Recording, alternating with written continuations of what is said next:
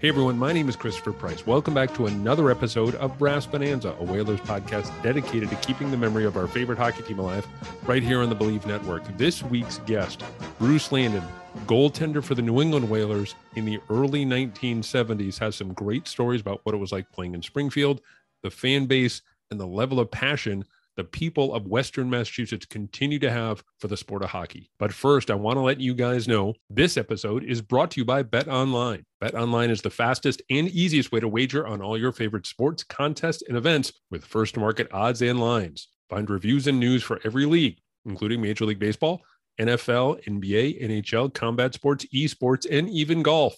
BetOnline continues to be the top online resource for all your sports information for live in-game betting, props, and futures. Head to BetOnline today or use your mobile device to join today and make your first sports bet. Use our promo code BLEAV50, that's BLEAV50, to receive your 50% welcome bonus on your first deposit. BetOnline, where the game starts. Now let's get to our conversation with Bruce Landon. Bruce, thank you so much for joining me today. I want to start off with something that I've been asking a lot of the guys who signed with the Whalers relatively early on in the franchise's history. What were some of the reasons why you decided to join New England in the WHA? Well, my reason was pretty simple, Chris. I was drafted by the Los Angeles Kings and had a great training camp. And actually, the very first year, I was supposed to go and play for the Kings, but they sent me to Springfield in the American Hockey League. And I had a good year. We went to the Calder Cup finals. I struggled with injuries, and then the second year at training camp, I blew out my thumb, and I was ticketed to be an LA King goaltender, and blew out my thumb in training camp, and was sent back to Springfield. And then in that year, I ended up dislocating my shoulder twice, which necessitated surgery. And then I had one more year under my contract with the LA Kings, and I could see that the writing was on the wall. Just a number of injuries were catching up to me, and the Kings were losing interest. And a young goaltender named Billy Smith was my backup my first year. He was coming on strong. So I saw the writing on the wall at the end of my third year. The Montreal Canadiens actually picked up my rights from LA, and they offered me a contract, but it was about $8,000 to play in Halifax and $15,000 to play in Montreal. But they had a goaltender named Ken Dryden at the time. So I thought my chances of playing in Montreal were slim. I really didn't want to go to Halifax. And at that time, this was 72, I got a call from the Whalers, from Jack Kelley, telling me that they had picked me up in their draft, WHA draft. And so would I be interested in talking to them? So I did, and the rest is history. I signed a contract with the Whalers and never looked back. How aware were guys out there when it came to the fact that they were taking a bit of a risk when it came to joining the WHA? I think a lot of guys knew there was risk. We were getting it in our ear from the NHL people. I had actually gotten a call from a fellow named Ron Caron, who was with Montreal at the time. And he actually called me and he said, "You're crazy to turn down my offer. The WHA is not going to work. It's not going to happen."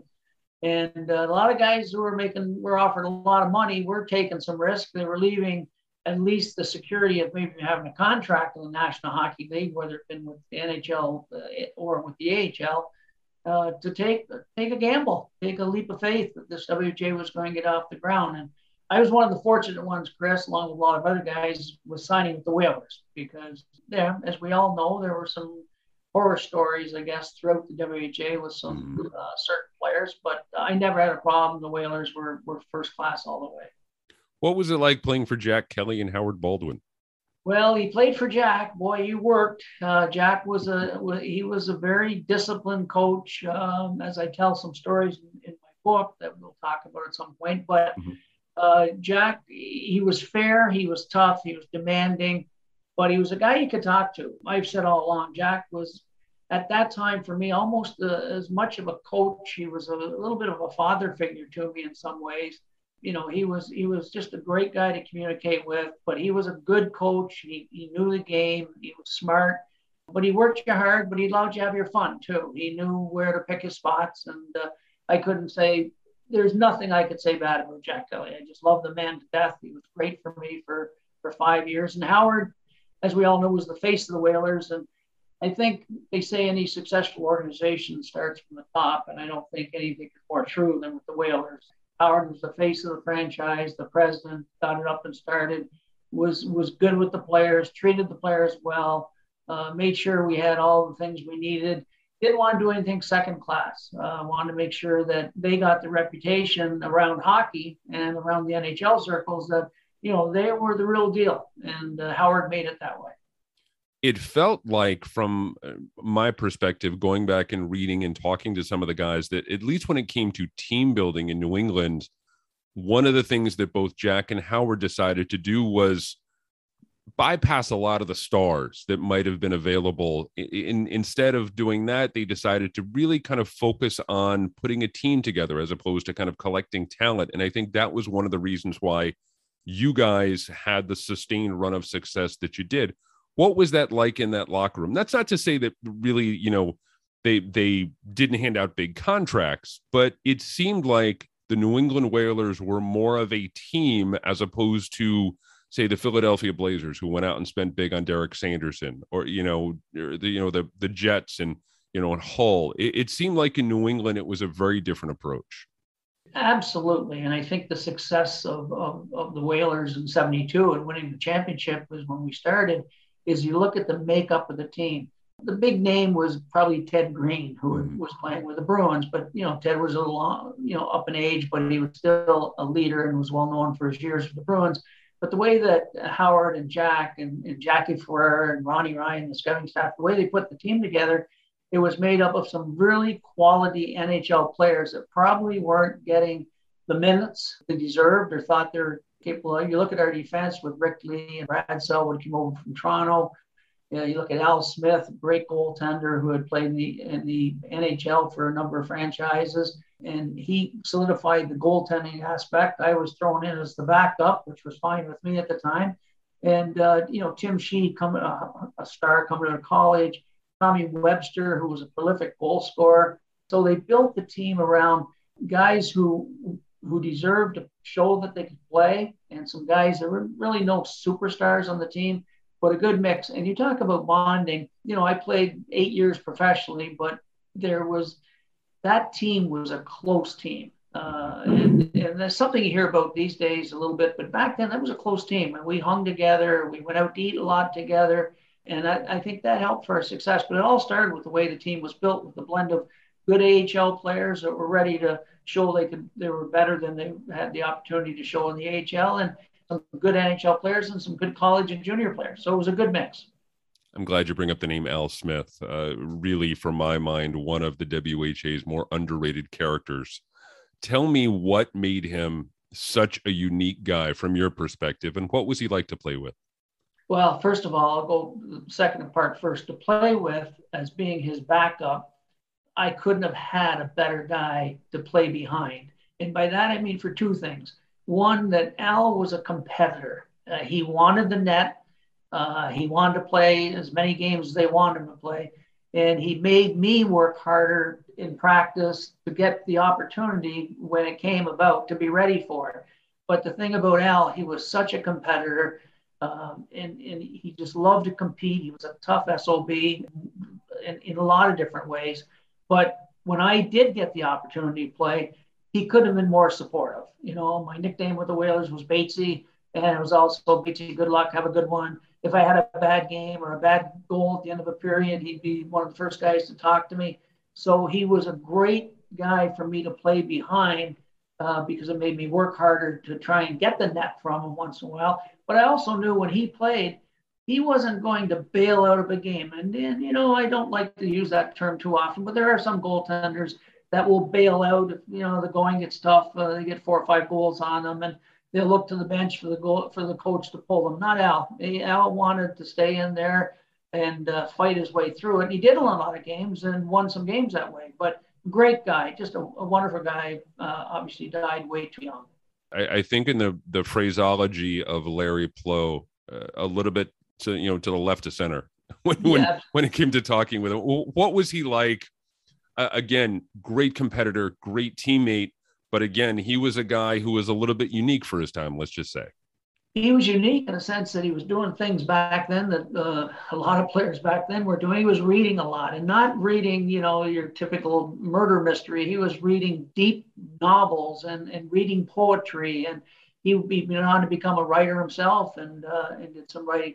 So he was a little bit different than certainly most of the players back in those early 70 years. He wasn't a party guy too much. I mean, he'd go out for dinner with the guys. He was very chummy with Tommy Earl, who was another player on our team. Became very close, and Tom was a scholar type guy too as well. And I think Alan wanted to be that, scholarly type person, and really, I think fine-tuned his skills away from hockey a little bit, just because of the way the different interests he had. You played some games at the Eastern States Exposition, the Big E. I've talked to guys who played there, and I went there, I remember, for the Big E numerous times as a kid growing up, but playing there, they say it was a real experience. Tell me what it was like on the ice in that beautiful old barn.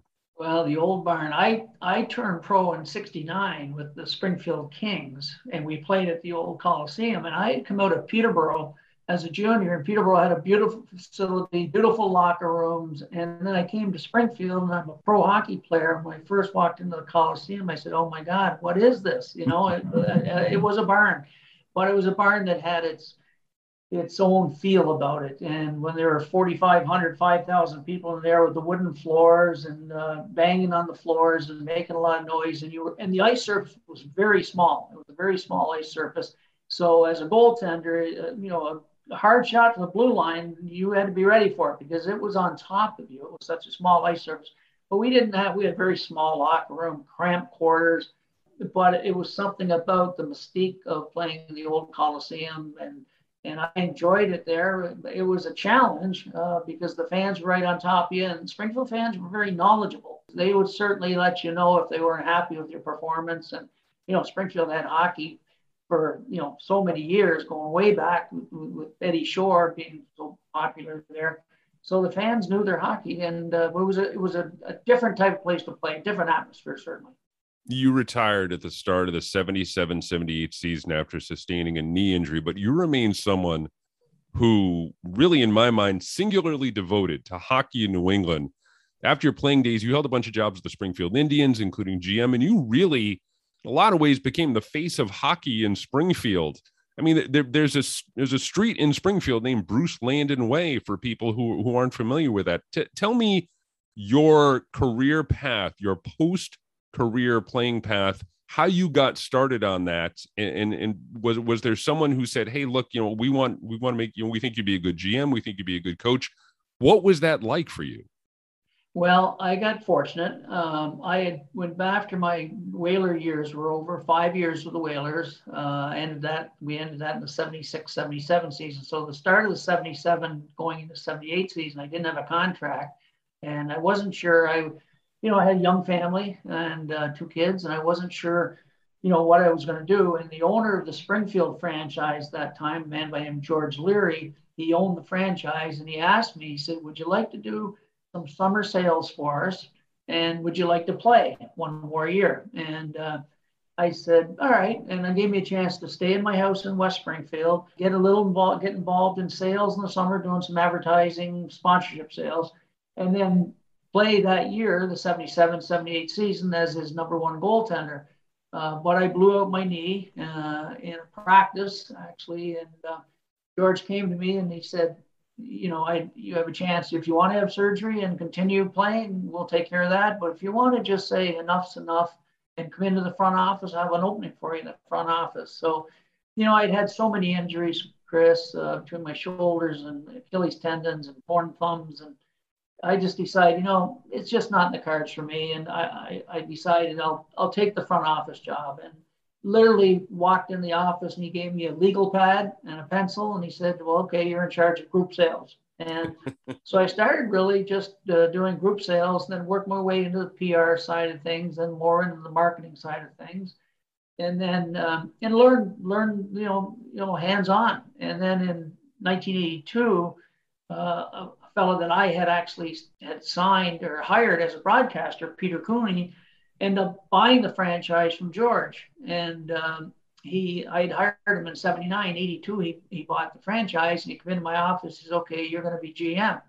So in 82, I became the general manager. And back at that time, AHL general manager were signing some players. You're more involved in the hockey side of things. And so I started in 82 as general manager, and we won a couple of Calder Cups, and had a great experience dealing with a lot of NHL teams as general manager and signing some players and having some success. And then fast forward in 94, Peter decided he was going to sell the franchise, and there was not going to be any hockey in Springfield. And it had been my home for so long, and when it was in April, I believe it was, word got out that the franchise was leaving, that Peter had sold it, and the local TV station put a microphone in front of me at the last home game of the season and said, "What are you going to do now, Bruce? There's no hockey." And I just spit it right out with any thought. I said, "Well, I'm going to do what I can do to keep hockey in Springfield." And I didn't have the money, I didn't have the contacts, but I ended up having a very close friend, Wayne LaChance, who had heard about it, and we were very close friends. And he called me up, "Batesy, what's going on?" And I met with them, and in 2 weeks' time, we put an investment group together, and we had to buy a brand new franchise called the Springfield Falcons, and went through that whole process. And that's how I really got into becoming the general manager and president of the Springfield Falcons. And then over time, I ended up flipping it a couple times to different organizations to make sure we kept hockey in Springfield, where it still remains today.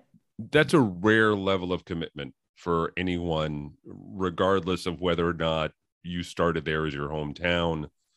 What sort of connection was it? Family? Was it friends? What's the thread there for you that made you say, "Look, I want to stick around Springfield. I want to make sure that hockey in Springfield it really continues to sustain and thrive, and kind of open up the tent as big as possible for people"?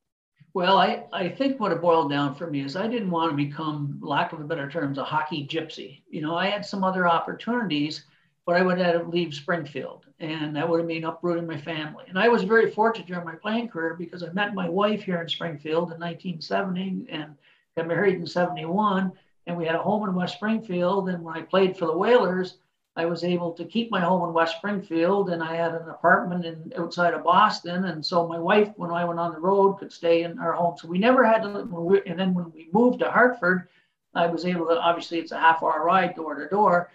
And so my roots were in Springfield. And I think I just didn't want to get into something else where I might have to move my family around. And I saw the fan base, how much hockey meant to the people in Springfield. And, it was an opportunity for me, and it worked out. I mean, it could have went the other way. We could have not been successful, could have fallen flat in our face, but I felt very confident that hockey could work in Springfield. The game was changing a little bit. The landscape of the league at the AHL was changing a little bit, but I thought we could be successful, and be darned we were. And, we made it work. I love that. That's a tribute to you. It's a tribute to the people of Western Massachusetts and their love of hockey, but at the same time, it's a tribute to you and your dogged pursuit of keeping the sport alive in any way possible, professional hockey alive in Western Massachusetts. You are an absolutely rare sort in the world of professional sports, in my opinion. You've seen life from multiple perspectives. What sort of lessons did you learn as a player with the Whalers that you might have applied to your tenure as an owner and a GM? Well, I have a favorite. So I have a saying, and it may be a little, I don't know, pompous maybe, but maybe not. I remember when I was playing for the Whalers, and even when I was playing when I turned pro with the Kings, but especially when I was playing for the Whalers, I had to work hard. I had to earn my job every single year. I mean, there were guys who came into camp every year: Larry Plow, Brad Selwood, Ricky Lee. They had their jobs. They came into training camp. They knew had their jobs. There wasn't 1 year, the 5 years I went into the training camp with the Whalers, that I was guaranteed a job. They always brought in somebody they thought were going to beat me out of a position, and they never did. So I learned how to work hard. And I also worked hard in the summers. I was never one just to sit around the summers. So I think the lesson that I think helped me when I retired was, as I told George Leary, who gave me my first chance in the front office, my line was, "George, there are going to be a lot of people who will outsmart me, but nobody's going to outwork me." And I think that was really my motto, if you will, and I stuck to it. I pride myself in the fact I was a hard worker. Didn't matter how many hours were in the day, what I had to do. I had to work 18 hours, you did. And I'm not trying to blow myself up to something I'm not, but that's what I had to do. I had to be a hard worker as a player, and I had to be a very hard worker to prove myself in the management side of things. You wrote a terrific book, for my money, one of the really underrated hockey books out there, called The Puck Stops Here. It came out in 2019. Go pick it up. It's a fun read. Tell me about what went into the decision to write a book. Well, this one's a little sentimental. After I retired from hockey in 2017, I was sitting with my daughter Tammy on my back porch, and we were having a cocktail. And I just got talking and telling her stories, and she said, "Dad, you should write that stuff down." And there were things she had never heard before. And I said, "Tam, nobody wants to read what I have to say." And Tammy was a writer. She was a grant writer, and she said, "You write. Just jot things down. I'll be your editor. I'll put it together, and let's just see where it goes." So I said, "All right." So I started, 5 minutes here, 5 minutes there, jotting some notes down. Unfortunately, Tammy came down with a very rare cancer, and she eventually passed away. But one of the things she had told me when she was very, very sick, and she said, "Dad, you make me one promise. Promise me you will finish the book."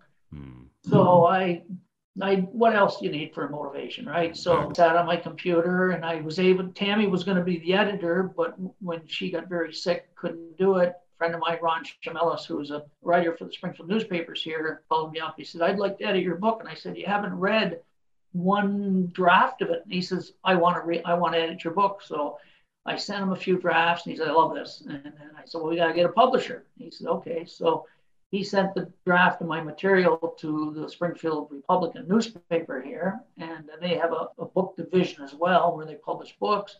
And they read a couple of the drafts, said, "We're in. We want to publish this book." So it came together where I had to write the book now, and I admit it was very, very difficult. I give so much credit to people that do it for a living, but I poured my heart into it. It was an inspiration. I was inspired by Tammy, and I finished the book. Unfortunately, she passed before she had a chance to read the book, but she knows I finished the book. It's great. And I'll say this as someone who has gone through the book writing process before. It is not easy, as you mentioned, but at the same time, it's a labor of love. You really have to love what you write about. In this book, it really comes through how much you love the sport of hockey, how much, you love the area, your love of family. And it's just, like I said, it's really one of the more underrated books out there if you're interested in learning more about the history of hockey in Western Massachusetts, if you're interested in learning about, Bruce and the Whalers and his professional career, his family.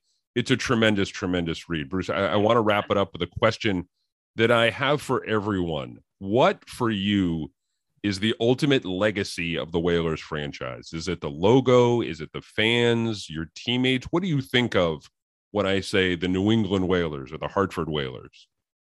Well, I think of Jack Kelley, I guess. Jack and Howard, they both come to mind, first of all, and as we all know, Jack passed not too long ago. But I think of Jack, I think of the Whalers, I think of the very strong fan base when they moved the team to Hartford. And, Hartford wasn't the most knowledgeable at that time hockey crowd, but they embraced that team like you couldn't have gone into a better city. They embraced it. They made us all feel part of the community. From what I understand, the Whaler logo, the Whaler brand, jerseys are still hot selling commodities everywhere. So the Whalers made their mark in not so much perhaps in Boston, but certainly in Hartford. But when somebody says, when you think of the Whalers, I have some great stories that are in my book, but I think of Jack. I think how well I was treated personally by Jack Kelley and by Howard Baldwin and Ron and Jackie Furr, the whole crew there, and some of the great friends I made as teammates. I talked to Brad Selwood, Larry Plow. You try to stay in touch, but a lot of great memories, Chris. But mostly, I think of Jack and Howard and what they did with the franchise and did something that nobody thought they were going to be able to do. Tell people what you're doing these days.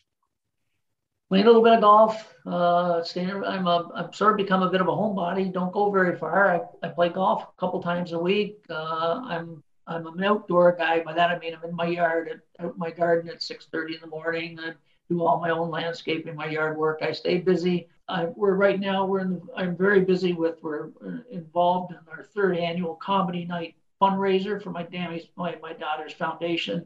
After she passed, my wife and I set up called the TJL Charitable Foundation, where we have a comedy fundraiser. All the proceeds from my book go to the TJL Charitable Foundation. I don't make one nickel off of it. And all the money from the comedy night go to the foundation. We help support Clark School for Hearing and Speech locally here in Northampton, which is where Tammy worked and loved working for 15 years, I think it was. So that's been sort of our passion right now. We're working on that because that's coming up September 24th. And I put the squeeze on a lot of my hockey contacts for some auction prizes. And I've got Toronto and Colorado and St. Louis and some AHL franchises. They're all sending me jerseys, and good friends of mine like Bruce Boudreau just sent me some things as well. So that's what we're focusing on right now. But I stay busy. I'm not a guy to sit around too much, Chris. And you're going to be at this event in Springfield, I think early next month, if I'm correct. It's August. That's coming up a week from Saturday, August 6th. It's called Hockey Day in Springfield. It's put on by the Springfield Hockey Heritage Society. It's to bring together as many local players and players, not just local. They're flying players in from all. Mario Lassard's coming in, and there's some other names coming in. Sean Evans, local players that play here in Springfield. And it's a really nice day. They just give a chance to the Hockey Heritage Society's done a really great job remembering a lot of the players from the past as much as anything else. The book is called The Puck Stops Here. It's written by Bruce Landon, former Whalers goaltender. Bruce, thank you so much for taking the time today. One of the things that we always talk about on this podcast is everyone has to do their part to keep the memory of their favorite hockey team alive. And I love these stories. And if you want to hear more of them about the history of the Whalers and Bruce's time as a goaltender, go pick up the book. It's called The Puck Stops Here. Again, if you're a Whalers fan, if you're a hockey fan, it's well worth your time. Bruce, thank you again for taking the time to do this today. I really appreciate it. Thanks very much, Chris. All the best to you.